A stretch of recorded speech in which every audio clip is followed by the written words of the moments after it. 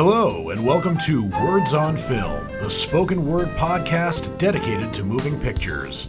I'm Dan Burke, your host and movie critic, and I'm here to tell you exactly what I think of some of the latest movies out right now.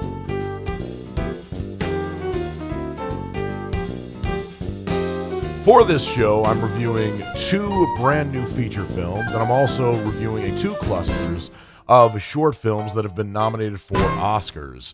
The Oscars are going to be in a week. For those of you who are listening later on, it's going to be on March 12th, 2023. And I've seen the live-action short films as well as the animated short films that have been nominated for Oscars. I have not yet seen the documentary short subjects, but that will be me playing my game of Oscar catch-up. But let me get to the newest films that are out in theaters right now. The first movie I'm going to be reviewing for you is Cocaine Bear. This is the latest film directed by Elizabeth Banks, and this is her third feature film as a director. Previously, she had directed Pitch Perfect 2, and I think she did a pretty good job with that film. She directed a reboot of Charlie's Angels in 2019 that was a critical and commercial failure. I wish I could say more about that, but I haven't actually seen it yet. So Cocaine Bear is her next stab at directing, and she's coming back from a loss. And this is apparently based on a true story. Specifically, there was a drug smuggler by the name of Andrew C. Thornton II who in 1985 dropped several shipments of cocaine from a single-engine plane. And this is actually detailed in the very beginning of the movie. He attempts to parachute out with a duffel bag full of cocaine, but he hits his head on the plane, causing him to fall out of the plane, and being unconscious, he isn't able to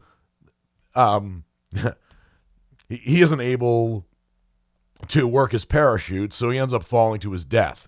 This is 100% true. So he landed in Knoxville, Tennessee, and the shipments of cocaine that he threw out of the plane actually landed in several places in the Chattahoochee-Oconee National Forest, which is a national or a combination of national forests in northern Georgia on the border between Georgia and Tennessee. So it's within driving distance of where I am right now. It's about a 2-hour drive. I haven't been to the place, but after seeing this movie, I kind of want to go. But when this cocaine landed in the Chattahoochee-Oconee National Forest, there was a female American black bear who eats some of the cocaine, becoming highly aggressive and also attacking several of the humans that are within the forest, including some hikers by the name of Elsa and Olaf, who are just there to enjoy the wilderness.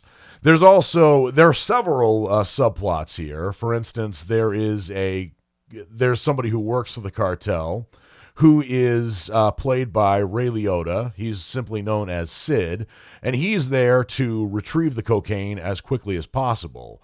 Also aiding him is his son Peter, who's played by Jesse Tyler Ferguson, and also a friend of Peter's, whose name is David, who's played by O'Shea Jackson Jr.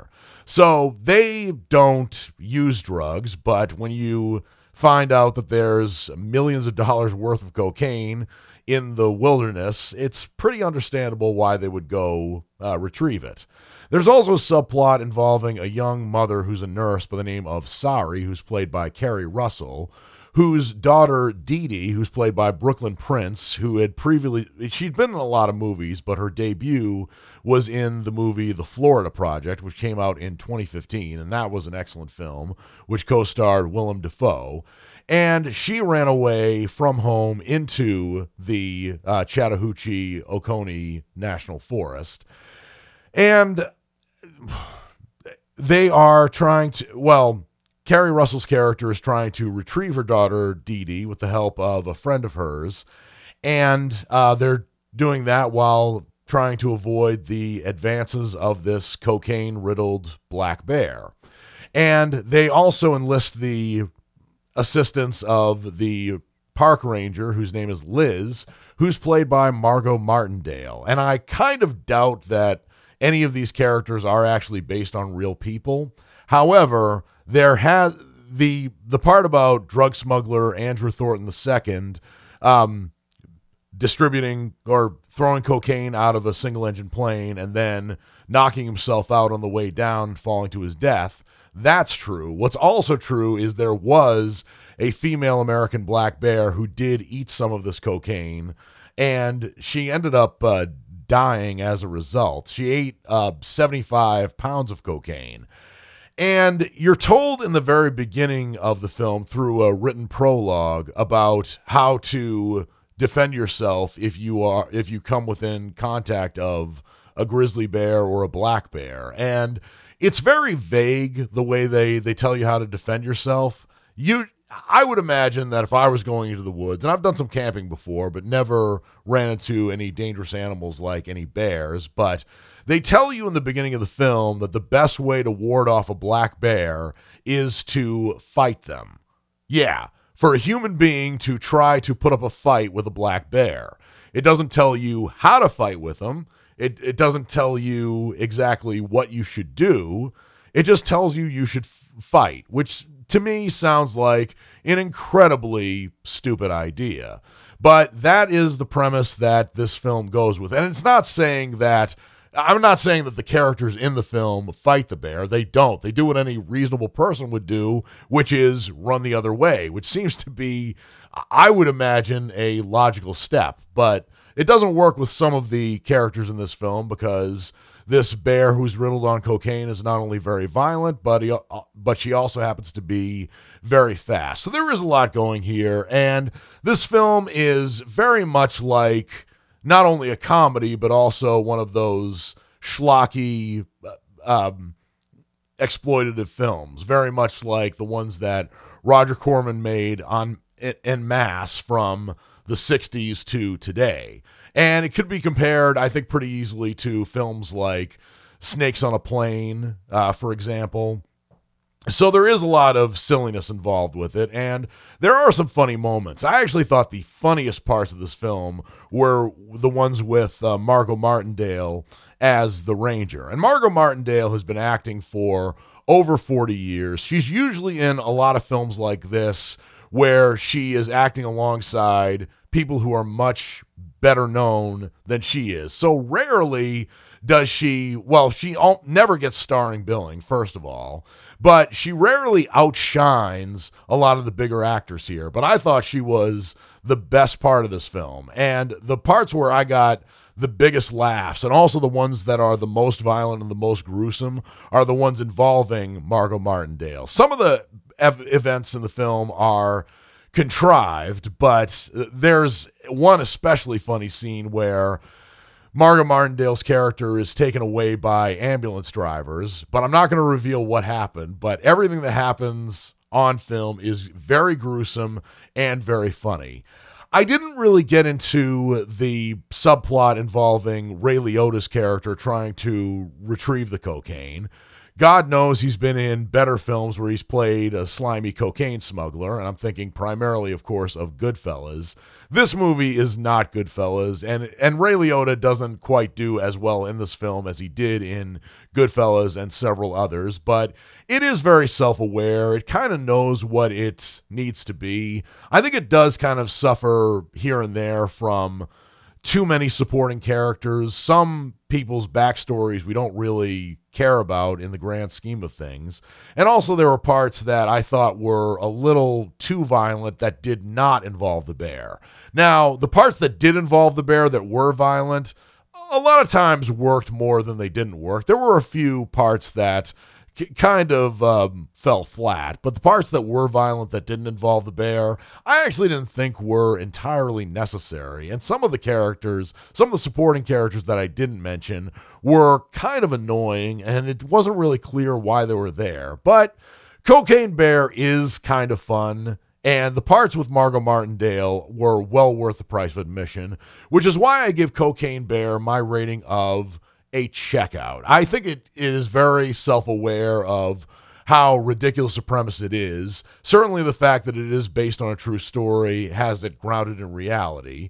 And it is very fun to to see in certain aspects, but there were elements that could have been left on the cutting room floor. And I think that when Cocaine Bear tried to be too ambitious for a schlockbuster, that's when it kind of fell apart. But it was enjoyable for what it was. It just could have been better.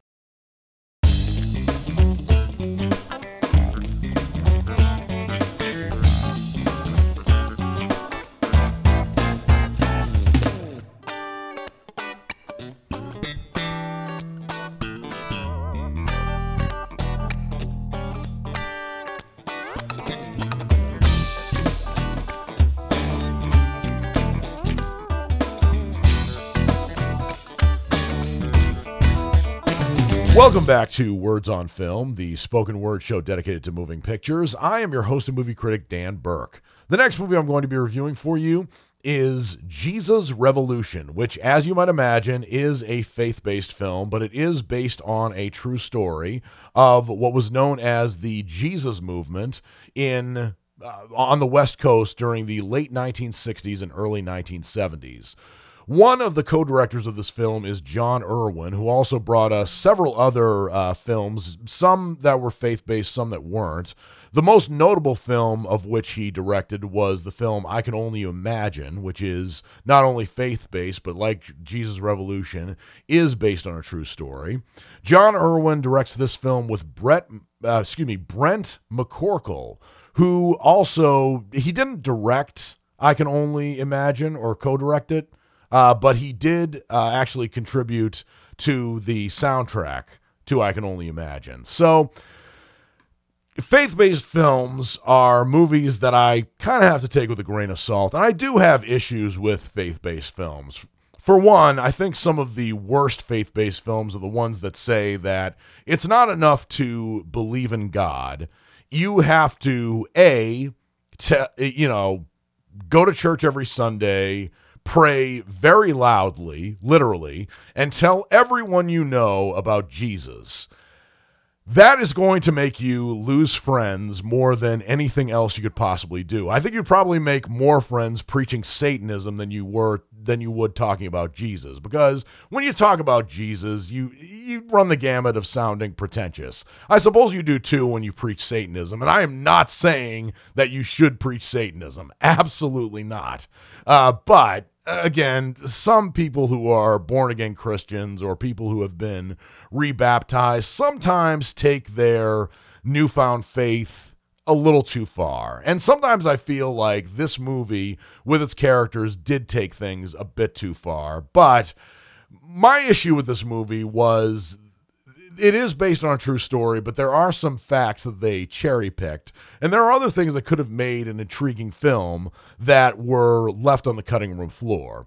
But this is the true story of the national spiritual awakening in the late 1960s and early 1970s, and its origins within a community of teenage hippies in Southern California.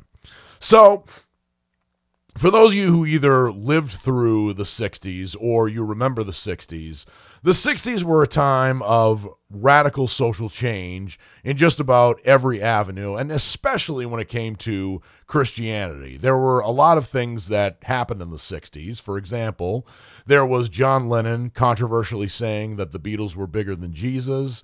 There was also Vatican II, which was a radical change in the way that Catholicism has been practiced since then.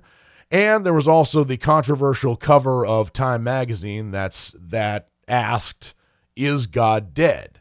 Now, I wasn't saying God is dead, although that was a quote that was from Friedrich Nietzsche 100 years before. But it posed a question that got a lot of people mad, even though Time magazine was asking a question, not making a declarative statement. But that's where we find a pastor by the name of Chuck Smith, who's played by Kelsey Grammer. And he is the pastor of a church in Southern California that has a marginal attendance rate. But their attendance increases when there is a charismatic young, shall we say, hippie who is a Jesus freak by the name of Lonnie Frisbee, who's played by Jonathan Roumie. And Lonnie Frisbee believes in a lot of the same things that Chuck Smith does, but his approach to religion and the word of Jesus is radically different. And it's not just in the way that he dresses. It's also in the way that he preaches the word of God. And as you might expect, Lonnie Frisbee brings in a different crowd than Pastor Chuck Smith is used to seeing.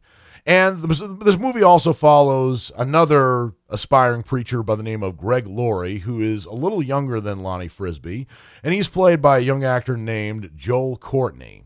And I did like some of the scenes here where Greg Laurie is struggling to determine what it is that he believes. And there's one great scene where Lonnie Frisbee actually baptizes Greg Laurie. And when Greg Laurie gets his head dunked underwater, I thought the scene that came after that was very well inspired. However, the movie does have a few weaknesses. For one thing, it leaves out some very crucial details about the lives of Chuck Smith and Lonnie Frisbee. For example, there's one scene that alludes to Lonnie Frisbee having some troubles in his marriage, but what the movie does not reveal is that Lonnie Frisbee eventually got divorced, and he also came out of the closet. Yeah, he came out as a gay man. The movie does state that he died in 1993, which is true, but it does not state how he died. And it actually turns out that he died from AIDS, which I feel like the movie pulled a punch in not revealing to the audience because it wanted to, shall we say, pander to the people who would see this movie in a heartbeat, who would line up outside and would probably consider the movies of the MCU to be too satanic and too divergent of the Word of God. And I think that does the audience, regardless of what they believe, a disservice, which is really unfortunate. There are also some other parts of this movie where there were subplots here and there and some characters that were stereotypical. For example, there's a relationship that forms between, at first, straight-laced Greg Laurie, who's going to a military school, and then he meets a young woman by the name of Dodie, who's played by Meena Sundwal. And they do have good chemistry together, but their relationship and how it progresses is way too drawn out. Plus, he meets her well-to-do family, and her father is one of those guys who, you know, has the big mustache, and his thumbs are always in his pants pockets, and he also doesn't really approve very much of Greg. And this is something we have seen before. But when comparing this to other faith-based films, I think it is good in the sense that it doesn't demonize people who are not one way or the other when it comes to their belief in God or their belief in Christianity. And I liked that about it. But there was one other thing I didn't like, which I should also mention. There are parts where Lonnie Frisbee is preaching to a large group of people, and he does this sort of televangelist thing where he clairvoyantly believes that there are people in the audience who have been suffering from a certain illness, so he touches their forehead, and then he says, "You are healed." And this is something that hucksters who preach the word of God do constantly. It's something that Jim Jones did. And Lonnie Frisbee is was a much better person than Jim Jones was, for reasons you could probably look up on your phones. But again, when he's employing the same tactics as Jim Jones does, towards the second half of the film, he instantly loses credibility. But Jesus Revolution has some good things in it. I do give it a marginal checkout because I do think the acting is good. I did like the performances here of Jonathan Roumie, Kelsey Grammer, and Joel Courtney. I did think that when the movie tried to pass off Lonnie Frisbee's being a prophet as opposed to being a preacher, that's when the movie got off the rails a little bit. Plus, there were some biographical bits and pieces that they could have included and could have made it a more intriguing film. Plus, there are other subplots and other backstories of characters that I thought took up way too much time in this film. But For a faith-based film, it's pretty good. It's just, for a biographical film, it does fall short, but I do give it a marginal recommendation. But I don't think it will change anybody's minds or perspectives who believe one way or the other.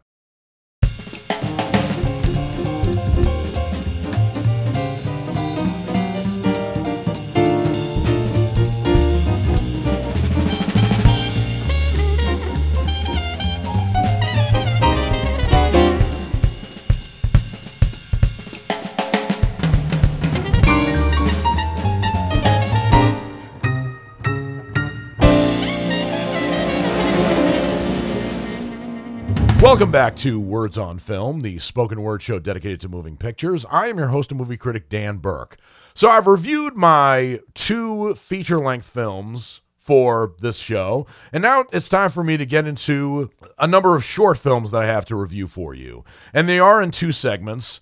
The first category, which I'm going to reveal for you right now, are the 5 nominees for the Academy Award for Best Short Film in the live action category.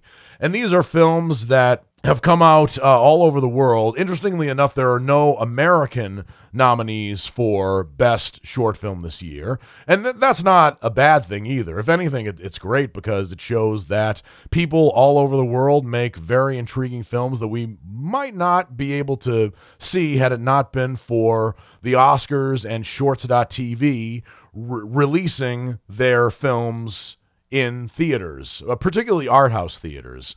And I do have a hope one day that these films will be easier to access, although the fact that the Academy of Motion Picture Arts and Sciences, in collaboration with Shorts.tv, are able to release these in theaters nationwide is still a very good start. But I do think that there should be better ways to access some of these shorts, and not necessarily the ones that are nominated for Oscars. But that's another tangent for another time. Let me get into a brief synopsis of the films that are nominated in this category. And the way I'm going to do it is I'm going to tell you, of the 5 nominees, what I think are the least best, working my way up to the best. So starting with number 5 and working my way up to number 1. And while I'm doing that, I'm going to tell you what I loved about the films and also a brief plot synopsis, in addition to some other noteworthy things about the film. So, for the Academy Awards for Best Short Film in the live action category,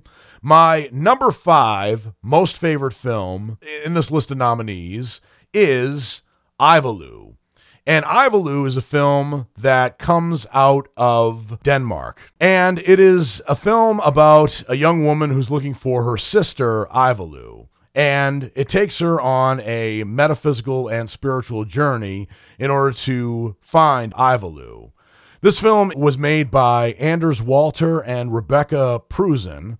They have some amazing cinematography that goes with this film. And the film has, as I said, some amazing cinematography, but I felt almost like I didn't quite know where the story was going, and the way it ended felt largely inconclusive. And maybe that was the point of the film, but I felt like it needed something substantial to end it. And that's why it's probably my least favorite of the nominees here. But just to give you a general idea, all these films are great. It's just this is the least best of the great films. So, Ivaloo is my number 5 pick for best live action short films. Number 4 is The Pupils, which is a film that is brought to you by Alfonso Cuarón, who directed and wrote it, and Alice Rohrwacher. And The Pupils takes place in Italy and is entirely Italian throughout. And it takes place in an orphanage of young girls. And as the movie progresses, you find out that it takes place during World War II, where not only is there a war going on, and these pupils have it bad because even though they are good people and they're run and they're in an orphanage that's run by nuns, their country is one of the Axis powers and is probably losing the war. And because of this, the pupils are starving and living very meagerly. And what makes this even more confounding is the fact that the film takes place around Christmas, or Natale in Italy. And I thought that the movie did have a very good premise, and actually Disney, surprisingly enough, co-produced and co-released this film. I don't know if you can find it on Disney Plus, but my guess is you probably will soon. This film, I thought, was a little too disorganized. I thought there were some subplots here and there that could have made good stories on their own, but I did think there was some very good character development. There were just some parts where I didn't really know where the film was going, both in terms of its story as well as its role in the grand scheme of Italy's role in World War II. But it did have some very good cinematography. There were some parts of the film that were very funny, and everyone who acted in the film did an amazing job. So The Pupils is my fourth most favorite film of the best live-action short film nominees. My third choice is a film that comes out of Norway that's called Night Ride. And this is where a woman of very short stature is waiting for the public transit, or the commuter rail, in her native Norway. And this also takes place during Christmas, interestingly enough. And she very reluctantly hijacks the night rail. And what she's doing is illegal, but she also bears witness to a homophobic and transphobic crime. And the way she handles that is very thought-provoking as well as very funny. And I'm not going to reveal exactly what happens here, but this is the film that I saw second. And after seeing it after Ivalu, I was very taken in by it. I thought it told an amazing story. It was one of those films where you didn't quite know where it was going, but the way it concluded, I thought was perfect. Plus, I actually want to go to Norway during Christmas after seeing this film, because this movie made Norway at night look almost magical, which I don't think was the intention. So that's my third favorite, Night Ride, which is brought to you by Gaut Lid Larsen and Eric Tivetin. So my number two favorite nominee for Best Short Film Live Action is a film that is called The Red Suitcase. And this is a film that comes out of Luxembourg, and it is about a young woman from Iran who flies into Luxembourg, and at first you don't really know why. And she does indeed have a red suitcase, and she's very reluctant to pick it up, and she's also very reluctant to leave the terminal. And as the movie progresses, you learn why she's so reluctant. So it goes from being a film that you think is going in one direction, but it ends up going in another one. But once it goes in that other direction, you're totally on board with it. Plus, the ending is in many ways both a relief and very heartbreaking. And I don't want to reveal any more than what I've already revealed. But The Red Suitcase has been written by and directed by Cyrus Nesvad. It is not, as far as I know, based on a true story, but it definitely feels very real. And this is the film that I feel like the people who were in the audience with me as I was watching these short films identified with the most. But it's not my favorite. And I do have my biases, so I will reveal my most favorite nominee for Best Short Film in the live action category. And that movie is An Irish Goodbye, which, as you might imagine, was made in Ireland and was brought to you by Tom Berkeley and Ross White. And it's a film about two brothers, one of whom has Down syndrome and is in need of assisted living, and both of them live on a farm, and their mother dies. So they take their mother's cremated ashes to a priest at first, and then the priest gives them a list of requests that their mother had before passing away.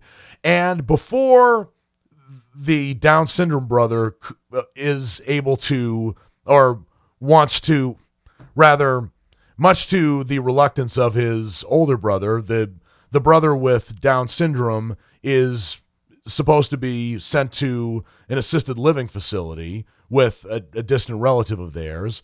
But with his protestation, the older brother decides to carry out the wishes of their dead mother.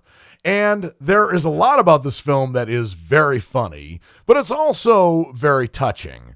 And it's one of those short stories, not just short films, but short stories where you get a sense of what went on with these two brothers as they were growing up and as they live on this farm in a remote section of Ireland. But it is also screamingly funny sometimes, some of the requests that they grant for their mother's cremated ashes, including one that involves a series of balloons, because one of her wishes was to ride on a hot air balloon, and to their own devices, they blow up, just regular balloons with helium as opposed to jumping on a hot air balloon themselves. And this movie definitely reminded me of that sly Irish humor that was in The Banshees of Inisherin, which I absolutely loved. So The Irish Goodbye stays with me. I think I will acknowledge that my bias is I am of Irish descent. I'm actually a dual citizen of the U.S. and Ireland, so maybe that's the reason this movie spoke to me more than The Red Suitcase. I think that The Red Suitcase is going to win the Academy Award for Best Live-Action Short Film, but An Irish Goodbye is my personal favorite. So just to recap, the films that I loved are from best to least best: An Irish Goodbye from Ireland, The Red Suitcase from Luxembourg, Night Ride from Norway, The Pupils from Italy, and Ivalu from Denmark.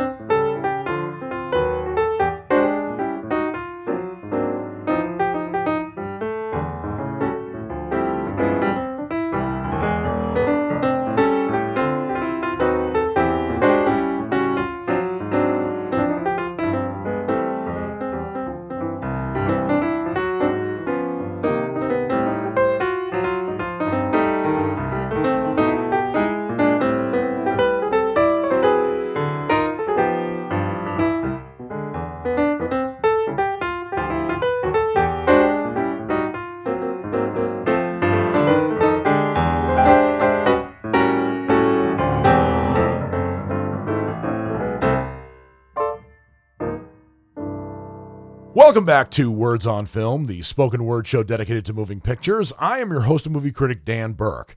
And before the break, I gave you the list of films that I thought were the best of the Oscar-nominated short films in the live-action category. Now I'm going to go over for you the Academy Award nominees for Best Short Film in the animated category. And unfortunately, I can't do the documentary category for short films today because I haven't seen them yet. But I'm probably going to be seeing them next week, and I'll definitely review them for you on a future show. So, for the nominees for Best Animated Short Feature, I'm going to do the same thing that I did for the live action category, which is go from my least favorite to my favorite. But my favorite does not necessarily mean that it's going to be the one that's going to win. And I'll tell you the one that I think is going to win, regardless of whether or not it is my favorite. But I'll just tell you exactly what I'm thinking. So, my number 5 favorite amongst the nominees for the Academy Award nominees for Best Animated Short Feature is The Flying Sailor. This is brought to you by Amanda Forbes and Wendy Tilby, who created this film and distributed it. It's a movie that is actually based on a true story, and it's animated. It's about a sailor who was on the docks of the shore one day, and there was a ship that was full of TNT that collided into another ship and exploded. And this sailor was catapulted from the docks where he was standing or walking, and somehow he landed in another place and survived. And the movie doesn't really exactly have a story. it's more of an art film, and I respect it for that. But the fact that this sailor actually survived this explosion after being launched however many feet and landing on the hard ground, that could be a story in and of itself. But instead, the movie just shows you the sailor flying through the air in slow motion and his sailor clothes being torn off. And that's really about it. And I think that as an art film, it works, and the hand-drawn animation is very good. But I don't think it's the best film of the films that have been nominated in this category. So, The Flying Sailor is number 5 on my list of most favorite animated short films that have been nominated for Oscars. Number 4 on my list is a film that's called The Boy, the Mole, the Fox, and the Horse, which was released on Apple TV. It's a film that's a collaboration of America and Great Britain. And it's a film that combines computer animation and hand-drawn animation, and the film does look very beautiful. In addition to that, it is based on a book, and it's about 4 unusual friends that come together and survive the wilderness. There's a boy who's lost and can't find his way home.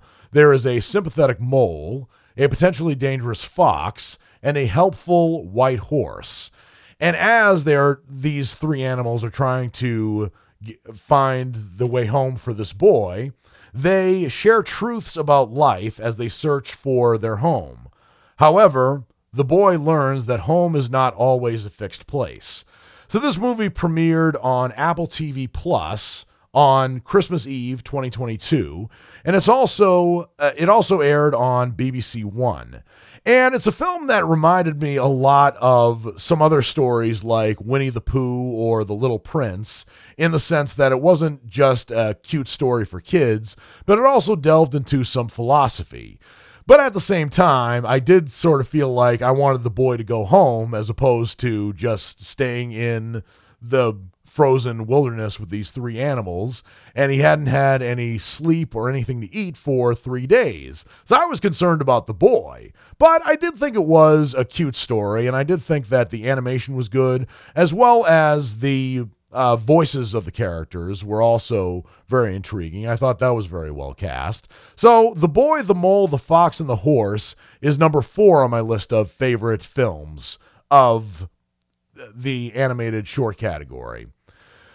My third favorite film in the animated short category is My Year of Dicks. And this is a film that is not for children, and they actually have a disclaimer during the shorts showcase between the Oscars and shorts.tv where they say, if you have any children, take them out of the theater now. I don't know if that's the best tactic, because that would just probably make me as a kid want to see the film even more. But rest assured, it's a film that's not for kids. It's a film that was written by and directed by Pamela Rebon, as well as Sarah Gunner's daughter. And it's a film that comes out of the U.S., and it is based on a true story about a woman who is 15 years old, and this takes place in the fall of 1991. She lives in Houston, Texas, and she is trying to lose her virginity. And the movie is very amusing and definitely doesn't pull any punches when it comes to both adolescent awkwardness as well as explicit sexuality. But this film, I thought, was very amusing. I wouldn't say it's my favorite, but I do compare it favorably to the rotoscoped films of Richard Linklater, and it reminded me very much of almost more of an R-rated Apollo 10.5, which also, coincidentally, was not only rotoscoped, but also took place in Houston, Texas, in yesteryear, although My Year of Dicks takes place in 1991, whereas Apollo 10.5 takes place in 1969.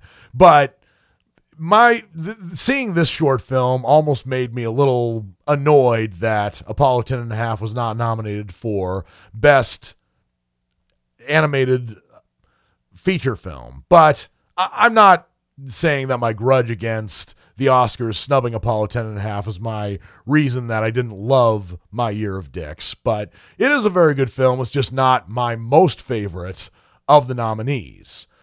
Number 2 on my favorite of Academy Award nominees for Best Short Film in the Animated category is a film that's called Ice Merchants. And this is a film that comes out of Portugal. It's directed by João Gonzalez, whose name doesn't exactly sound Portuguese, but he's probably an immigrant from Spain. He's a very young guy, too. He's only, as of the date of this show, he's 27 years old, and yet he's directed a very excellent film about these two people, a father and a son, who live on the edge of a mountain, and they make a living they make a living by harvesting ice. They pour water into a cooler, they have it freeze, and then they chip out ice cubes. And then they parachute from their home on the side of a mountain down to the village, and they sell the ice. And that's the way that they make a living every day.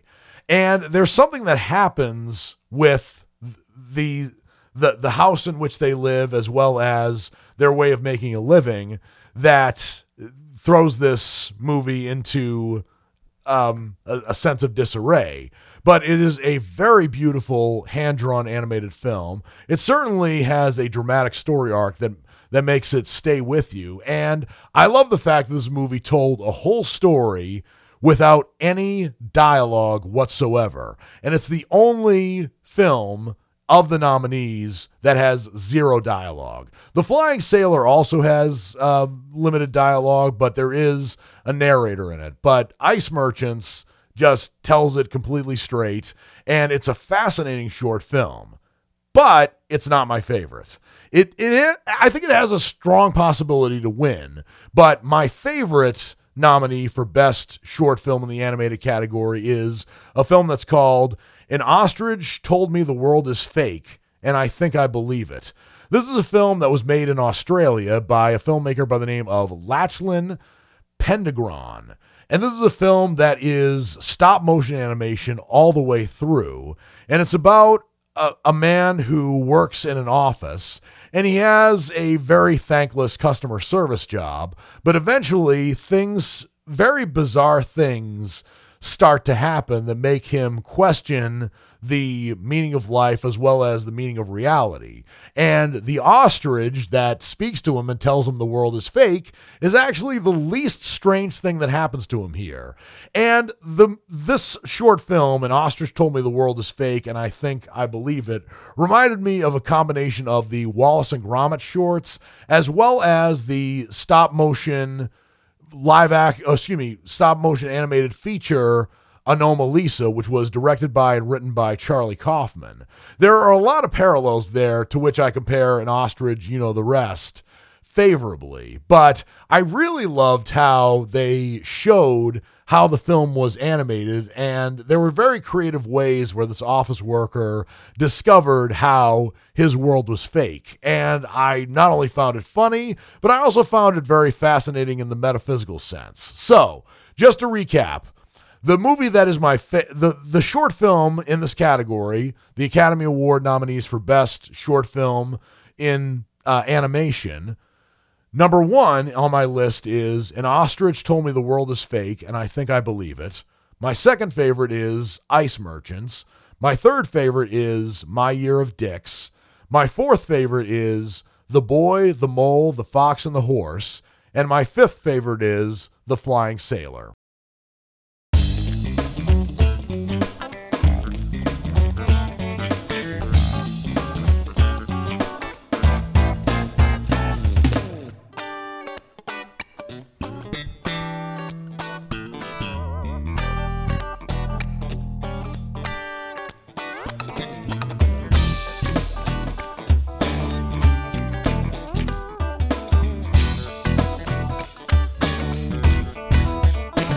Welcome back to Words on Film, the spoken word show dedicated to moving pictures. I am your host and movie critic, Dan Burke. And now that I've reviewed all the movies that I have to review for you for this show, it's now time for me to get into my final segment, which is what's coming up next. And this is a spoken word preview of movies that are subject to being released in theaters for the week of February 27th through March 3rd, 2023. And there are several movies that look to be in limited release between February 28th and March 2nd. I don't know if these movies are going to be coming to a theater near you. Possibly they're coming to you via streaming, but I don't exactly know. But I will briefly describe them before I get into the films that are coming out on Friday, March 3rd, 2023. First, there is a movie called The Man in the Basement, which is subject to being released in American theaters on February 28th, 2023. And this is a film about a Jewish couple who sells their basement to a former history teacher, and they discover afterwards that he had a secret life as an anti-Semitic conspiracy theorist. Ooh, this sounds chilling. As the couple struggles to rescind the sale, the buyer befriends their naive teenage daughter. Now, this film is not American. It looks to be from France, I believe. Yeah, because the director, Philippe Leguay, is from France. And the film stars Francois Cluzet, Jeremy Renier, and Berenice Bejo. I don't know if this film is coming to a theater near you. It sounds very chilling and also very complicated and problematic from a character standpoint. But if I do see this film, I'll review it for you on a future show. Another film that is subject to being released in theaters on February 28th, 2023 is a film that's called Last Chance Charlene. And this is a film about a writer and actress who, reeling from her brother's suicide, tries to put her complicated life back together and finally make a break in her career.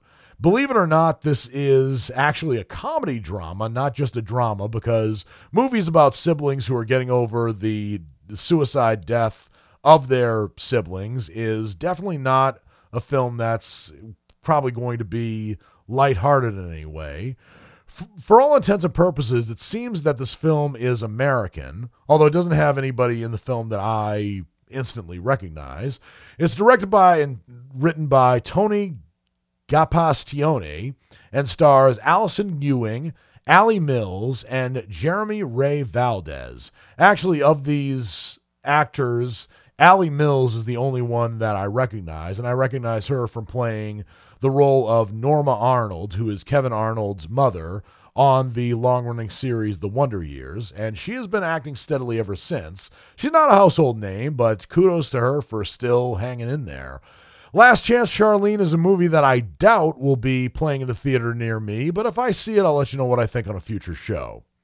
On March 1st, 2023, there's a movie coming out subject to be coming out, that is called Primary Position.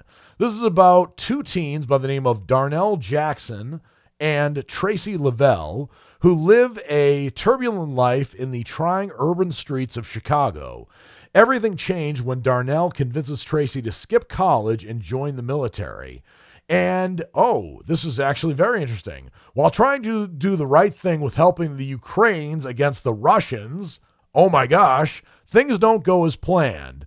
Darnell goes back to this is giving away some major plot points, but I've not seen any films so far that are about Americans who are fighting the Russians on behalf of the Ukrainians. I didn't even know there were any Americans who were fighting on behalf of the Ukrainians. But this is a film that made its official debut on November 11th, 2022. It's directed by and co-written by Robert Amperin and stars Robert Amperin as well as Omar Gooding and Chris D. Lofton. So a couple of familiar names there. Omar Gooding is actually the younger brother of Cuba Gooding Jr., and unlike Cuba Gooding Jr., Omar Gooding, while not a household name or an A-lister, is still in a better position as an actor and as a person than Cuba Gooding Jr. has been, particularly because Cuba Gooding Jr. has been canceled, for reasons I won't get into. But Primary Position sounds like a very intriguing film. If I'll see it, I'll let you know what I think on a future show. A film that is coming out or subject to being released on March 2nd, 2023 is a film that's called Spoonful of Sugar. And this is about a young girl by the name of Millicent who is taking a semester off from her studies to concentrate on her thesis about children with severe allergies, which makes her the perfect person to take care of little Johnny, a sick, mute child who suffers from every allergy under the sun, from nickel to artificial fabric. I don't know about you, but I would rather go to school than deal with a kid with all these allergies. But he has an overbearing mother named Rebecca, who is an accomplished author who is focused on her latest book release, while his dissatisfied father Jacob spends sweaty, shirtless days toiling away on a carpentry project in the backyard. So this film sounds kind of like a quirky comedy, but it's actually a horror film, believe it or not. And you could tell it's a horror from the poster, but the movie's synopsis that I just read makes it sound more like a comedy. I don't think this is a film that I'll be seeing in theaters, but if I do, I'll let you know what I think on a future show. Now on to the films that are coming out, or some of them that are coming out on March 3rd, 2023, which is a Friday. The biggest film that's going to be coming out in theaters on March 3rd is a film called Creed 3, which is the 9th film in the Rocky franchise, as well as you might expect, the 3rd film about Adonis Creed. And this time, Ryan Coogler is not directing. Michael B. Jordan is taking a page from Sylvester Stallone and directing a Rocky franchise film himself. What's even more interesting about this film is that Sylvester Stallone is not reprising his role as Rocky Balboa. And it's too bad, but I have the feeling that Sylvester Stallone's character, Rocky Balboa, will be killed off. I don't know that for sure, I'm just speculating.